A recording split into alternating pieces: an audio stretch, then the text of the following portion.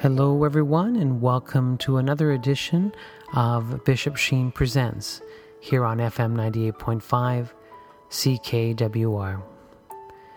It has been said that Bishop Sheen touched the lives of millions of people through his countless radio addresses and television programs. It is my prayer that some of these reflections that we will share today will truly touch your heart and show you that God has a plan for each and every one of us. And so may I invite you now to just sit back and relax and enjoy one of the greatest communicators of our time, the Venerable Archbishop Fulton J. Sheen.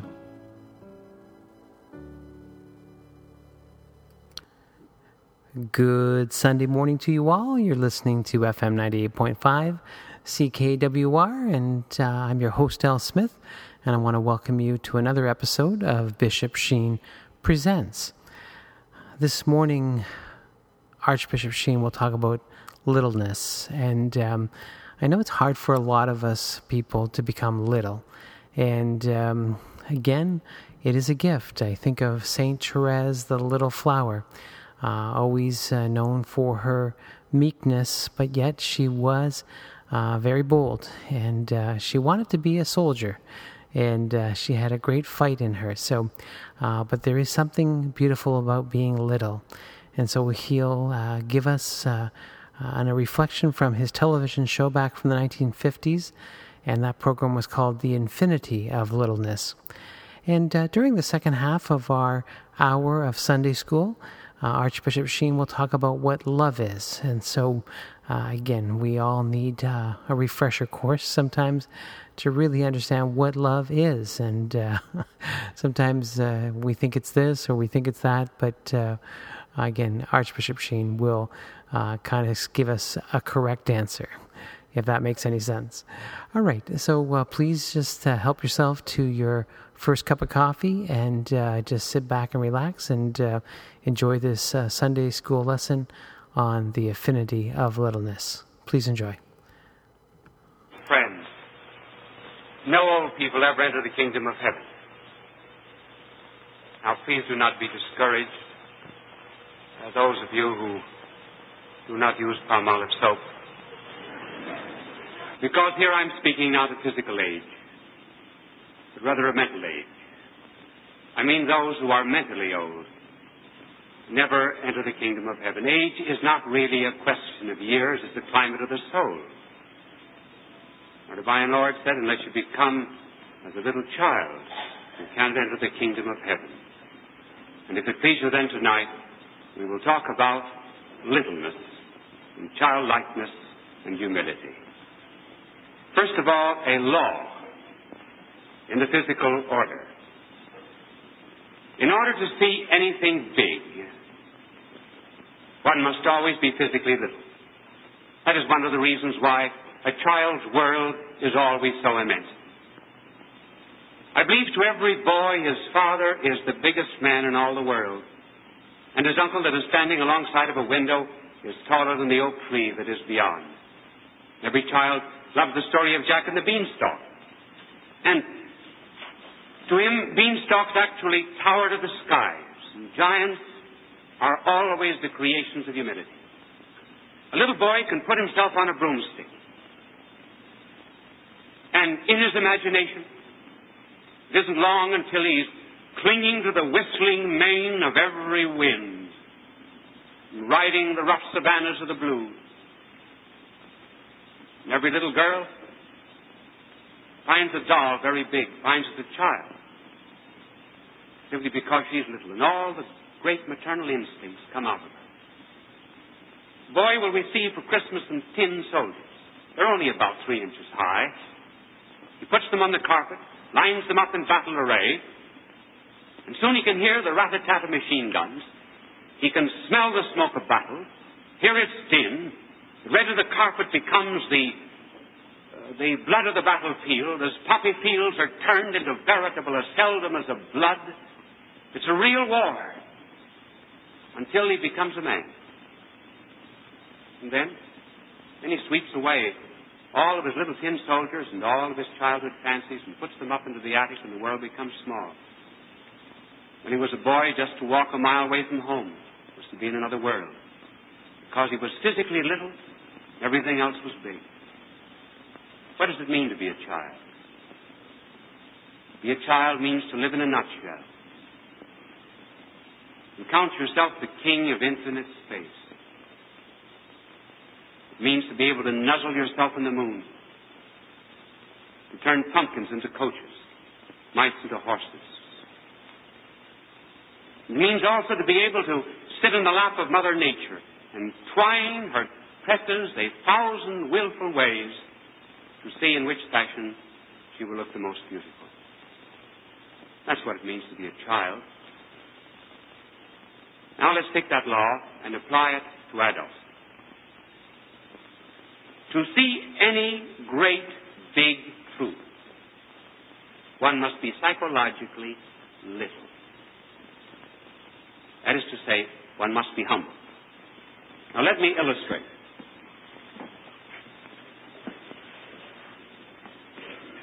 If the ego being the self, if the ego expands itself to the infinite, that's the mathematical symbol of infinity, then what is the consequence?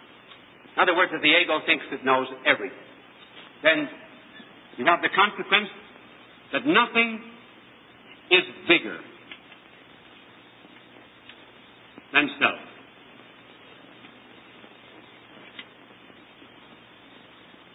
Now suppose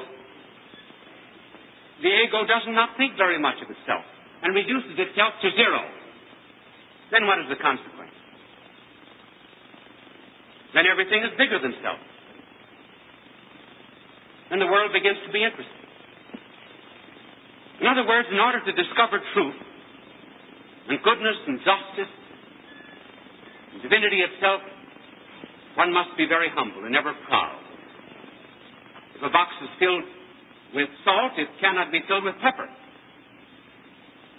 And if we are filled with our own importance, then we can never be filled with anything outside of ourselves.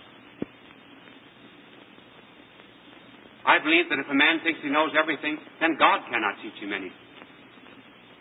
One of the great virtues is the virtue of docility. And docility means teachableness, to be able to be taught something. But if a man is proud of all that he knows and thinks he has knowledge within himself, well then there's no truth beyond him. There's not even any love beyond him. And this expansion of self into infinity is certainly not the way of science. Ever notice how very calm and passive a scientist is before nature? He just sits and looks at nature. And he awaits nature until nature tells him her laws. He does not say, I know the laws of nature and I'm going to impose my laws upon nature. In his passivity, he waits for the revelation. A beautiful symbol and analogy, incidentally, of the way man ought to be before God. As he just waits for God's will to reveal itself, it will come. He will learn. Fides ex auditu. Faith comes from hearing. It means also it comes from being a good listener. Not thinking that one has all truth within oneself. It is not the source of all law. Here's another illustration. I must learn sometime, I haven't started practicing yet, learn how to draw men. But I will always tell you what I am drawing. I am now going to draw the sun. This is the sun. These are rays of the sun. Here is a man. See, that's my usual man. That's the only man that I can draw. Now, the man is going in this direction. He's going away from the sun. What happens? There's a shadow of himself.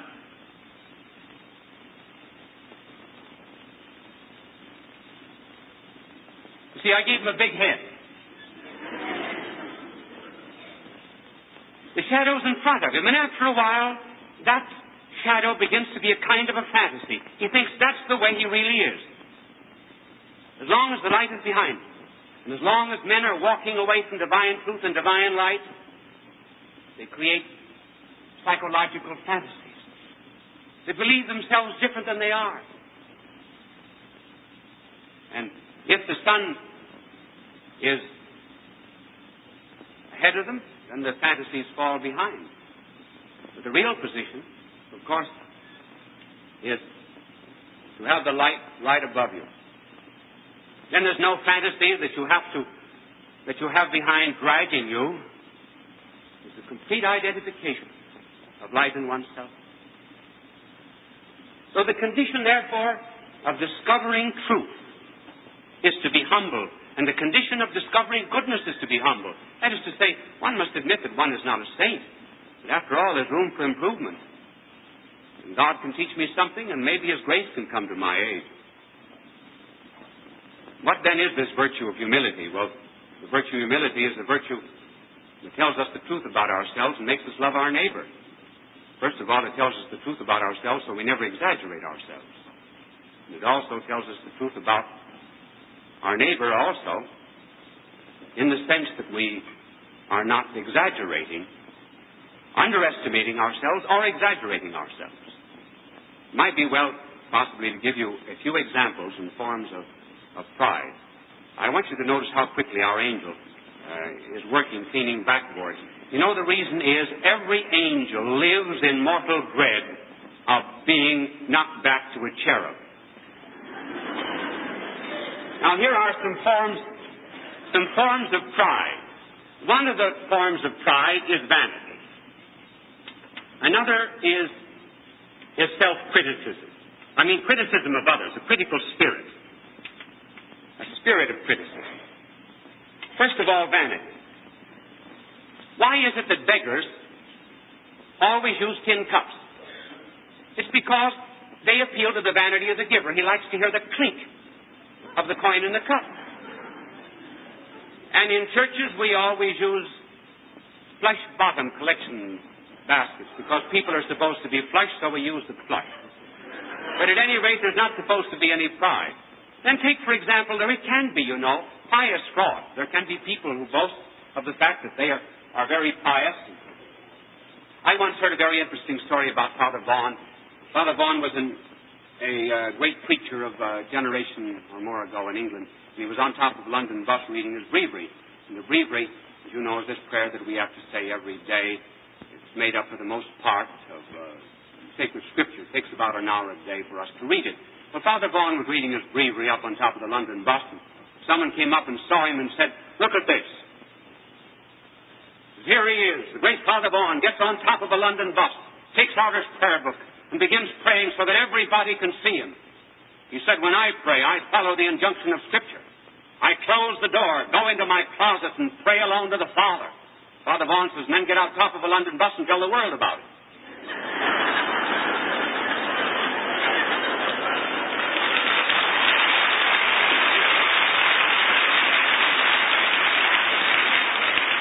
Now, people not only can exaggerate what they do, and like authors, for example, ever notice how authors have their picture taken? Notice in a magazine. The book is always cover out. You can see the title, you can see the author's name, you can see the publisher, you can see everything except the place where you can get it at a discount. But there's also such a thing as underestimating, which is a form of pride. For example, if a man who was 6'6" said, when you said to him, "My, you're tall," he said, "Oh, no, really, I'm not. I'm only 3'6". That's not humility. Or the golfer, for example, who smashes his clubs and says, "That's a rotten shot." By that he means, "This is really not my normal game. I haven't been on a normal game for 30 years. Or, for example, if I should say, if you should come to me afterwards and say, "That was a nice television show." If I should say, "It was nothing. I only spent 3 minutes preparing it," that is vanity. Because I'm implying, just think of what this show would be if I spent 4 minutes preparing it. And then in addition to vanity, there's also the critical spirit. People who are very proud, egotistical, have many things wrong with them. First of all, their own pride, selfishness. Now, their conscience bothers them. And because their conscience bothers them, they're very unhappy. Instead of criticizing themselves, they project the criticism to others and become very critical, and nothing that anyone does from that point on can ever be right. And this critical spirit always enjoys slander. Why is it that newspapers today carry murder stories, adulteries, infidelities, disloyalties, and all that on the front page? It's news. Well, why? Well, simply because people, when they read about a murderer, when they read about a thief, they say, I'm not that bad. Really, I'm pretty good. And so they establish comparisons and say, I'm much better than my neighbor. But as regards the critical spirit, I think everyone suffers from false criticism of others. But I believe that the very best consolation that could be given to anyone was one that Walter Winchell gave some years ago. He said, remember that nobody will ever get ahead of you as long as he's kicking you in the seat of the pants. It's a physical impossibility. And so we just simply have to bear with it. Then there can also be, in addition to this critical spirit, there can be a kind of sense of irresponsibility. People deny that they ever do anything wrong. That's pride. I heard some time ago of two social workers who were discussing a criminal. And one of them said, well, I know, certainly he committed murder. Certainly he robbed the bank and all that. But after all, remember, he was an orphan at 12. And the other social worker said, yes, but he shot his parents. And the first social worker said, I know he did, but he did it in self-defense. Now, there are many other things that we were prepared to say about humility, but I wonder if anybody would ever be this humble. Suppose someone was shocked at the way dogs were treated and wanted to help dogs, and to bring to them a kind of a superior intelligence. Do you think there's any human being in the world that would ever be willing, if he could, to throw off his body and take his soul, his intellect, his will, his affections, his heart, his great loves, and put this spirit of his into a dog? Do you think anybody would ever be that humble? But imagine two more things. Suppose that when he did that, he would resolve, first of all, never to transcend the limitations of that dog organism. Though he had a mind that could scan the infinite, he would never speak, never say words, but would limit himself to a body. Though he was an artist, he would never use his paw to create. And then suppose, in addition to that he subjected himself always to the companionship of creatures like unto himself, to dogs, leading their lives, sharing their trials, just in an effort to help. I do not believe there's a single man in the world that would be humble enough to do that. But that gives us some faint analogy of something else that happened. And the analogy holds just for humility, but does not hold for the whole truth. And then it only suggests, as I said, in dimmest outline humility. Suppose now a God became man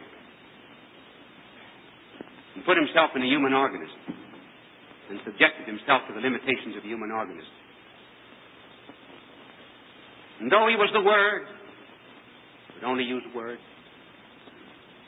Though he had an infinite mind, and nevertheless speak in parables, so that dull, tardy intellects could understand, and finally would subject himself to the companionship of other men. Slow intellects, dull, to grasp any great truth, and yet would be patient with them, would accept from them their abuse, their misunderstandings, their punishments, their cruelties, anything else. That indeed would be humiliating. If you think that it would be humiliating for a human spirit to go into the organism of an animal, what do you think it would be like for an infinite God to ever go into the form of a man? To humble himself to the form of the servant. It's that humiliation that would make a feast great where the world thought of a babe in a manger. And that's the sort of thing, too, incidentally, that gives some meaning to the poem of Francis Thompson.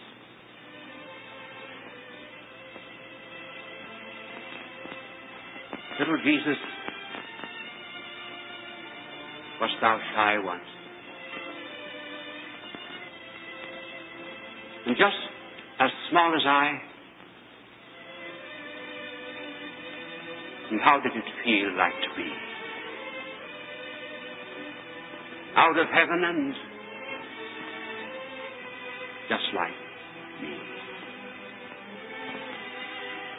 I should think that I would cry, for my house all made of sky, and at waking 'twould distress me, not an angel there to dress me. Hadst thou ever any toys, like us little girls and boys? And didst thou play with all the angels that were not too tall, with stars for marbles? Did the things play, can you see me, through their wings? And did thy mother let thee spoil thy robes by playing on our soil? How nice to have them always new, 'cause in heaven 'twas quite clean blue. Did thy mother tonight kiss thee and fold thy clothes in tight? And didst thou feel quite good in bed, kissed and sweet, and thy prayers said?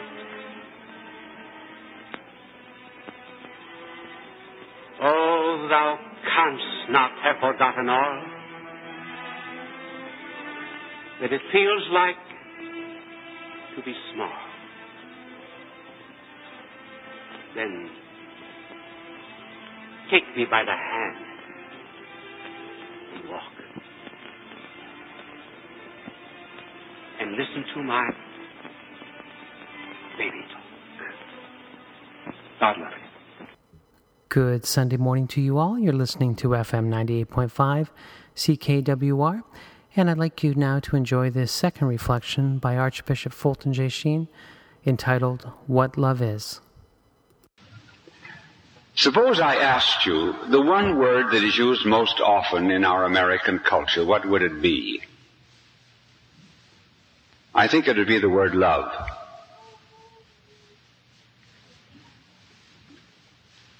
I remember once addressing the students of a university in Tennessee, and there was a dormitory that was 7 stories high, and on every window in the dormitory was written the word love. It was spelled L-U-V, but it was love just the same. And it is generally assumed today that anything is all right provided you love. Now, let us see if that is true. So, children, have you got pencils and paper? No, you don't have any. Well, some of you do, I'm sure, because the last sermon I borrowed a pencil.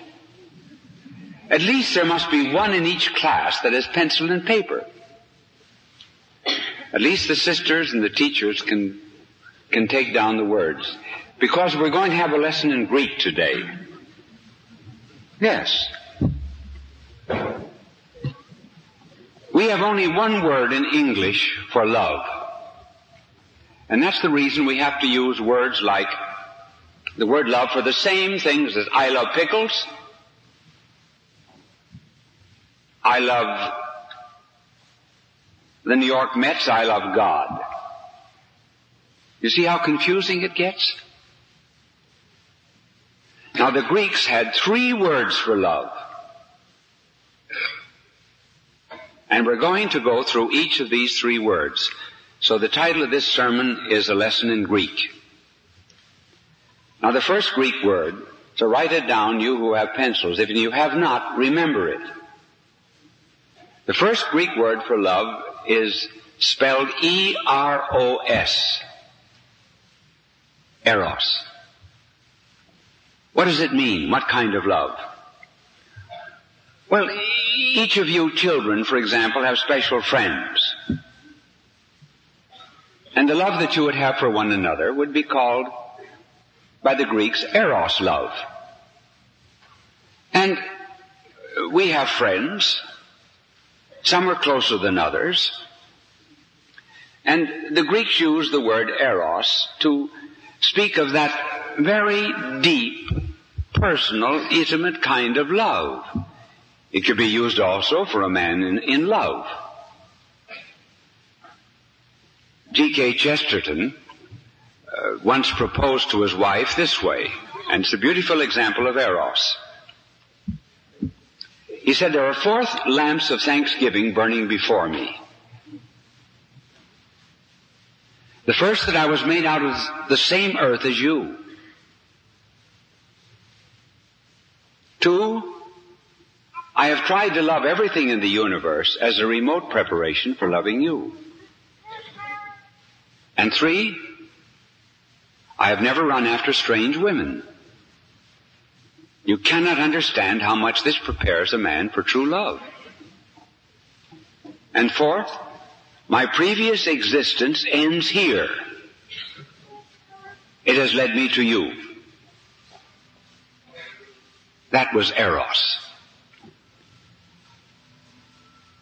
I once asked a man what he would like to be if he could come back to earth 2 years after he died. Do you know what he said? His wife's second husband. And I heard a little boy, about the same age as some of the boys who were here, who said one day to his mother, he says, Mommy, it was awfully nice of you to get a man like Daddy for us. Well, that was eros. So you see, it was a very fine, clean, noble love. Then it changed. And it changed thanks to a man by the name of Freud, who took that Greek word that meant a fine, clean love, and he changed it into the erotic. E-R-O-T-I-C, erotic.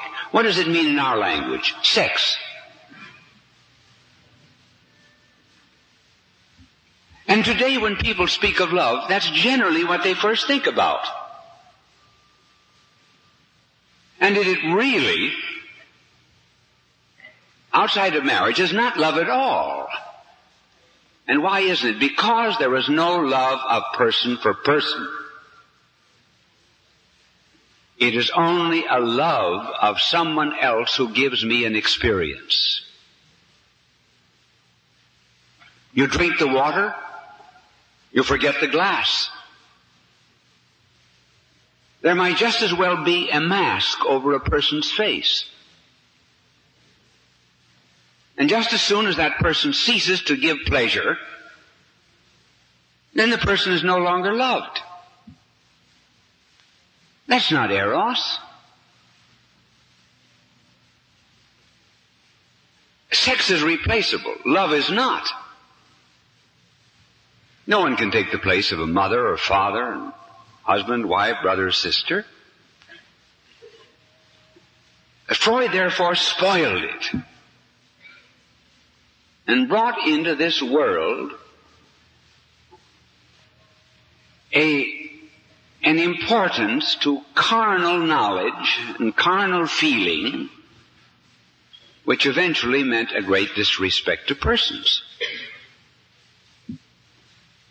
It is the whole person that is loved.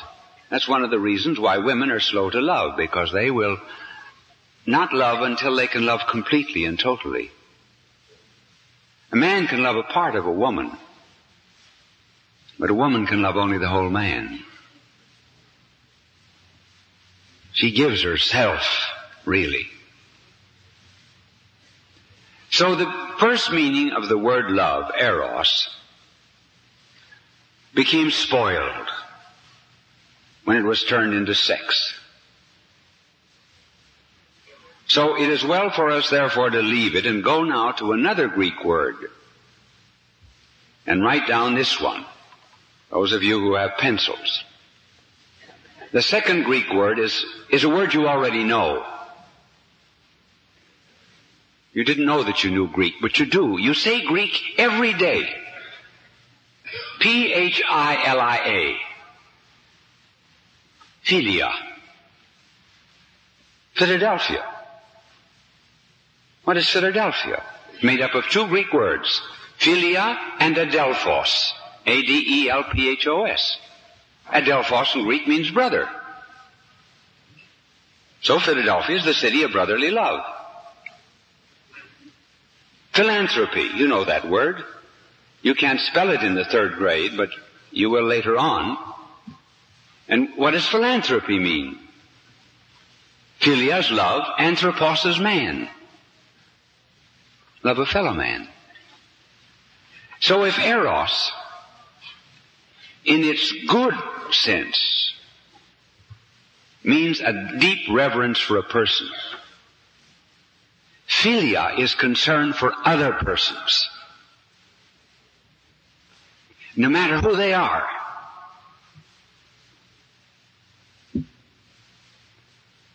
Philia, therefore, is a love of humanity, because every person in the world bears a divine image. We cannot pick and choose and say, oh no, I will love this person or this race or this class or this color and not another. Now let me give you some examples of philia, brotherly love, because we have to talk in examples today to these young people. There was an English, or rather an Indian, East Indian mystic by the name of Singh, who wanted to go into Tibet in order to evangelize the Tibetans. But he needed a Tibetan guide to take him over the great Himalaya mountains. And they had gone up a short distance when they became tired and cold. And they sat down on a snowy rock. And Singh said to the Tibetan guide, I think I hear the voice of someone down in that crevice. The Tibetan guide said, well, we're almost frozen ourselves. What difference does it make? Singh went down into the abyss and found a man there, dragged him out, carried him down to the base of the mountains, and was refreshed by this act of brotherly love. And when he came back, he found the Tibetan frozen to death where he had left him. He had showed no filial love, and he died in his coldness. Now you may say, You cannot like everybody. No, you cannot like everybody, but you can love everybody. Let me explain that. Now, if any of you children invited me to dinner, your mother would prepare something nice. What do you think your mother would prepare? What kind of meat? Chicken? Roast beef. That'd be a meal I would like. Who else would make a suggestion? What? Spaghetti. Here's a bit of Italian background. What? French dinner. Vous êtes française? You're French? No. What? Hamburgers. Do you know that I do my own cooking? And that's the only thing that I cook are hamburgers. Really. Nothing else but hamburgers. What else would I have for dinner? What? Chicken? Turkey? Yes. All right. Hot dogs. Great American dish. Yes. Chicken. All right. Let's stop there. Now I've got a good meal. All right. Now, this last girl said she would have chicken. Do you know I don't like chicken? Do you know that I hate chicken? Bishop, you're not having it for lunch, are you? Hamburgers.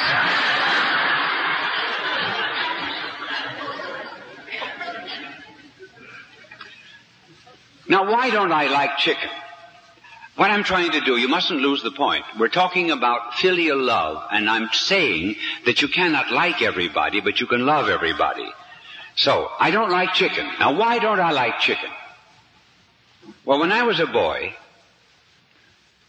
my father used to send us out to a farm that he had outside of the city. My father believed in hard work, and I never got over it. And the farmer tenant would give us Sheen kids chicken every day but Friday. I was the oldest of the Sheen boys. So I had to go out and catch a hen and wring its neck. In the course of my young life, I wrung the necks of 21,432 hens. At night, I don't have nightmares. I have night hens. I have visions of headless chickens squirming in barnyard dust. Now, this pretty little blonde girl over here who said that she would have chicken for me. Now, if your mother prepared chicken for me, I would eat the chicken. And I wouldn't say, I don't like chicken. You'd never know that I didn't like it. Why could I eat it? Because I love it. Now, what's the difference between liking and loving? Liking is in the feelings, the emotions.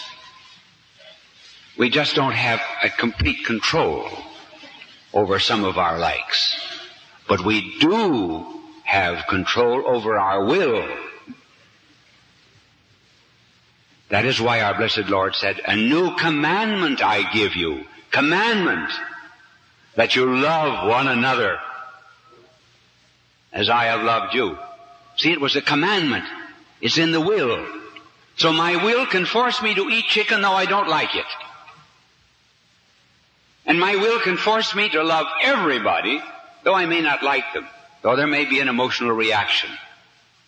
I'll still love them. Now that's philia. You see how very different love is from the eros, which is good, noble love, to the filial love. I'll give you another example. About 7 or 8 years ago, I was on a plane traveling from New York to Chicago, as I will be doing this coming Saturday. Well, as the plane took off from New York, the stewardess sat down on the seat immediately adjoining mine.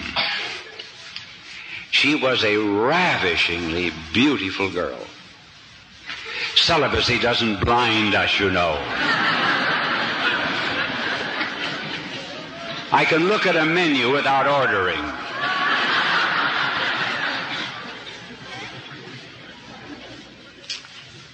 And she said to me, "Do you remember me?"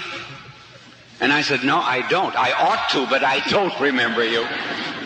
Well, she said, 2 years ago on this plane, I met you and I talked to you for 20 minutes. Well, what did I say? You began by saying, "You are a very beautiful girl."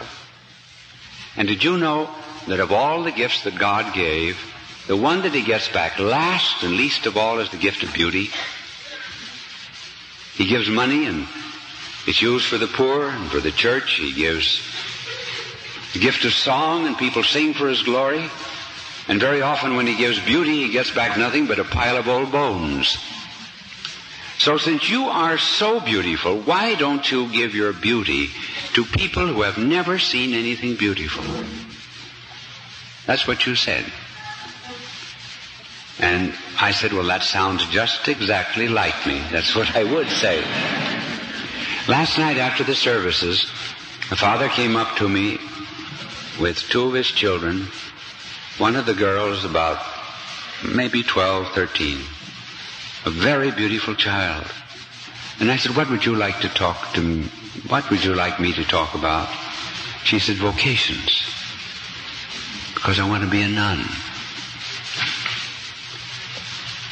And I was thinking again of this experience of mine, of giving beauty back again to God. So she said, coming back to the conversation with the stewardess, she said, "All right, now I'm willing to give up anything. Do whatever you tell me. All right, you come to my office in New York and I will tell you where you are going." She said, "You can tell me now. Because I don't care where you send me, I will go." I said, "All right, you're going to Vietnam. You are going to a leper colony." So I sent her to a leper colony. And she has a jeep. She drives the jeep around villages. And the lepers, when they are driven out of villages, will very often hide under bridges. And she picks them up in her truck and then takes them to a leprosarium where with the doctor she cares for them. And she wrote to me and said, "I don't know whether they ever think of seeing anything beautiful, but I know that I do. I'm seeing the gratitude of these good people." That's philia. Now, you young people do not know what a leper is. There are 10 million lepers in the world. 10 million. It's a terrible disease that it really affects the nerves, but your joints drop off.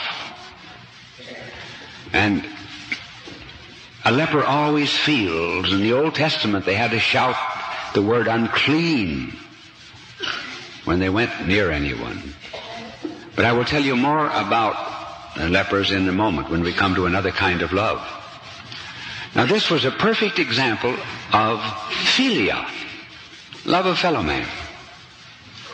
And so let one of the effects now of this mission, first of all, be a love of every single person in the world. See in them the image of God. Be kind to them for God's sake, for Christ's sake. This is filial love. And we want to be loved. The trouble is that that's what we concentrate on. I would like to be loved. I would like to be popular. No, we have to love, not to be loved. We are not circles, circumscribed by cells, or to be like crosses, arms outstretched to embrace all humanity.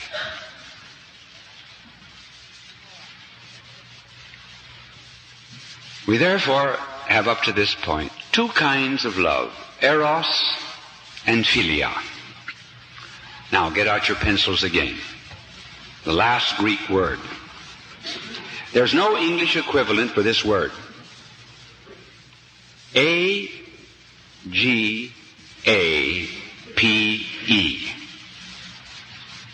Agape. Sometimes pronounced agape, but it's agape. Where did the word come from? This was a Greek word that was used very seldom in pre-Christian Greek literature.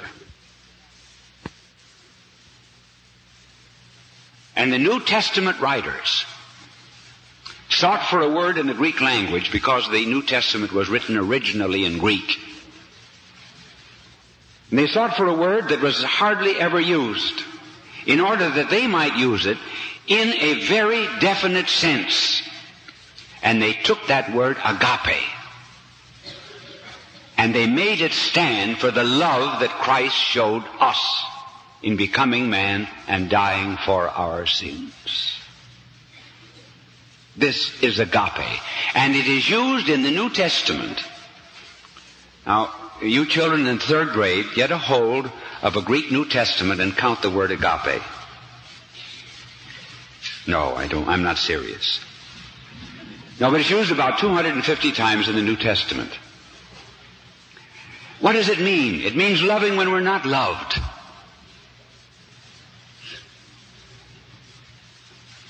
It's loving the unlovable. That's agape.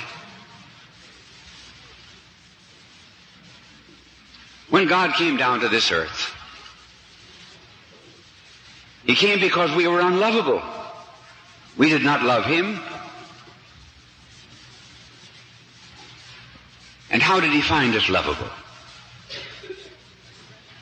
Well, He found us lovable by putting His love into us. Now take me, for example. I am not particularly lovable. And yet God finds me very lovable. Now, there are 2 or 3 of you in the audience, and 2 or 3 of you young people, who will admit that you're not very lovable yourselves. But God loves you anyway. Why does He love me? He puts His love into me, and then I become lovable. Every child is extremely lovable to a mother. Like the mother here with the little child.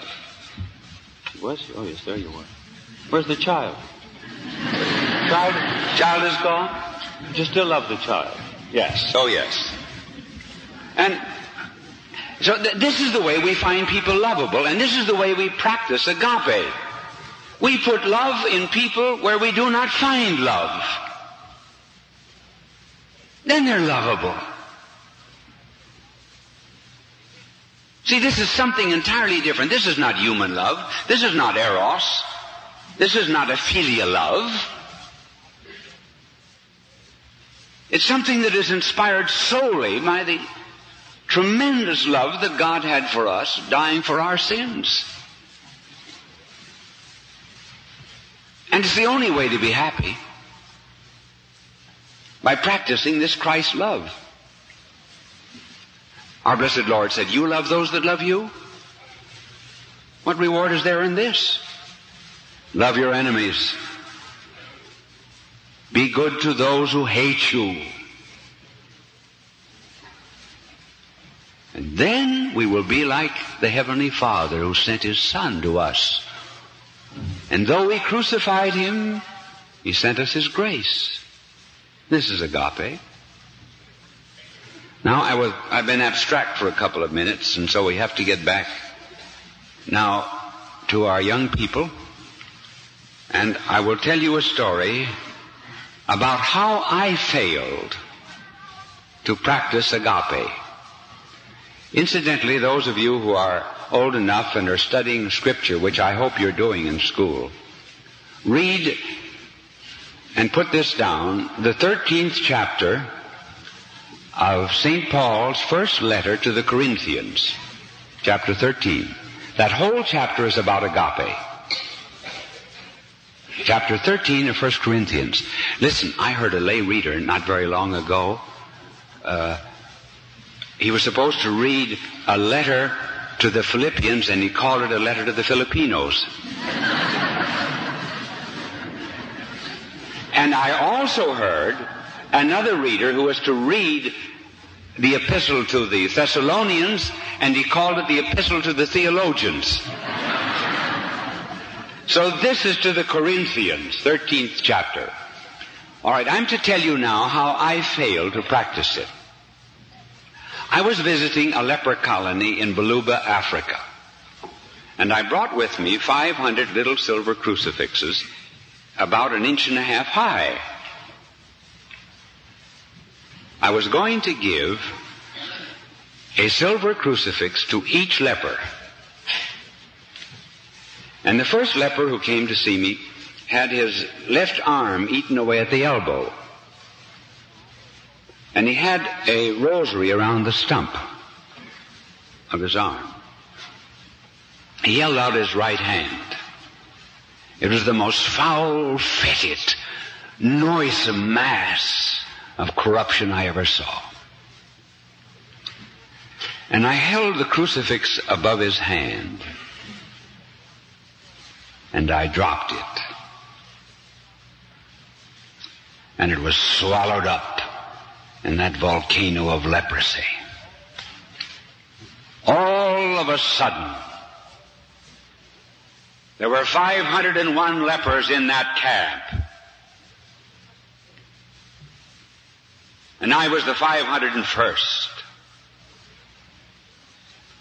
For I had taken the symbol of God's identification with man and refused to identify myself with someone who was 1,000 times better on the inside than I was. And then there came over me the awful thing that I had done, and I took my fingers and dug them into his leprous hand and pulled out the crucifix and then pressed it to his hand. And so on for all the other 500 lepers. And from that time on, I learned to love them. Because our blessed Lord on the cross was described as looking like a leper. And love, therefore, real agape, is identification with others in whom we see Christ. Now, before I came up in this pulpit to preach, I went over to see this lady here in this wheelchair. And I said to her, "You are bringing a blessing to this service." Why is she bringing a blessing? Why does my heart go out to her? Because she's suffering? No. Because I see Christ on his cross. I see her acceptance of Christ and the continuation of his passion.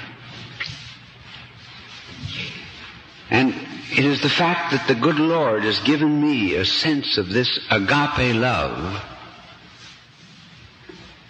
that I can immediately feel a very special attachment for a person of that kind. So, my good people, coming back to the beginning of this talk, and my young people, remember this. When you talk about love, do not be saying, well, anything is all right if you love. It isn't. What kind of love? Is it eros? Is it the erotic? If it is, you're spoiling yourself. Is it philia? You love everybody? Is it agape? Does there come a time when you have to give yourself up for another, as Christ gave himself up for us? Now, this is love. It is much more complicated than it seems. And in addition to that, you've had a great Greek lesson. So you people who have been to this noon service, when you go home and you meet others and they say, what did the bishop talk about? say, you wouldn't understand. It was all in Greek. You see, you, in virtue of being here today, have derived an intellectual superiority over other people that can satisfy you for 2 weeks. Use not the word, then, love too loosely, but begin to practice the love of which I have spoken. All 3 loves. A deep love of friendship, a deep love of fellow man, and a sacrificial love. A readiness even to love enemies and those that are unlovable because Christ loved us. And may the Spirit of Christ impress this upon your heart. And then you'll understand the shape of your heart. Now, you children remember Valentine's Day, and you have little hearts, don't you? And the hearts are always perfect in shape, aren't they? But that's not the way the human heart looks. You look up in a book of physiology the shape of a heart, and you'll find that it's not like a Valentine heart. There's a small piece missing out of the side of every human heart. And that may be to symbolize a piece that was torn out of the universal heart of humanity on the cross. But I think the real meaning is this. When God made the heart of each and every one of you, He found it so good,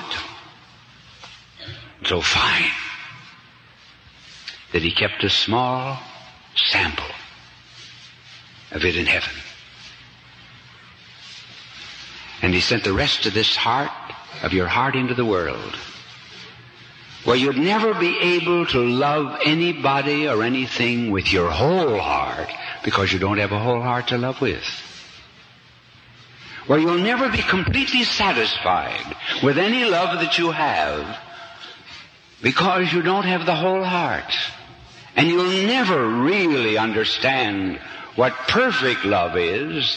You'll never be wholehearted until you go back again to God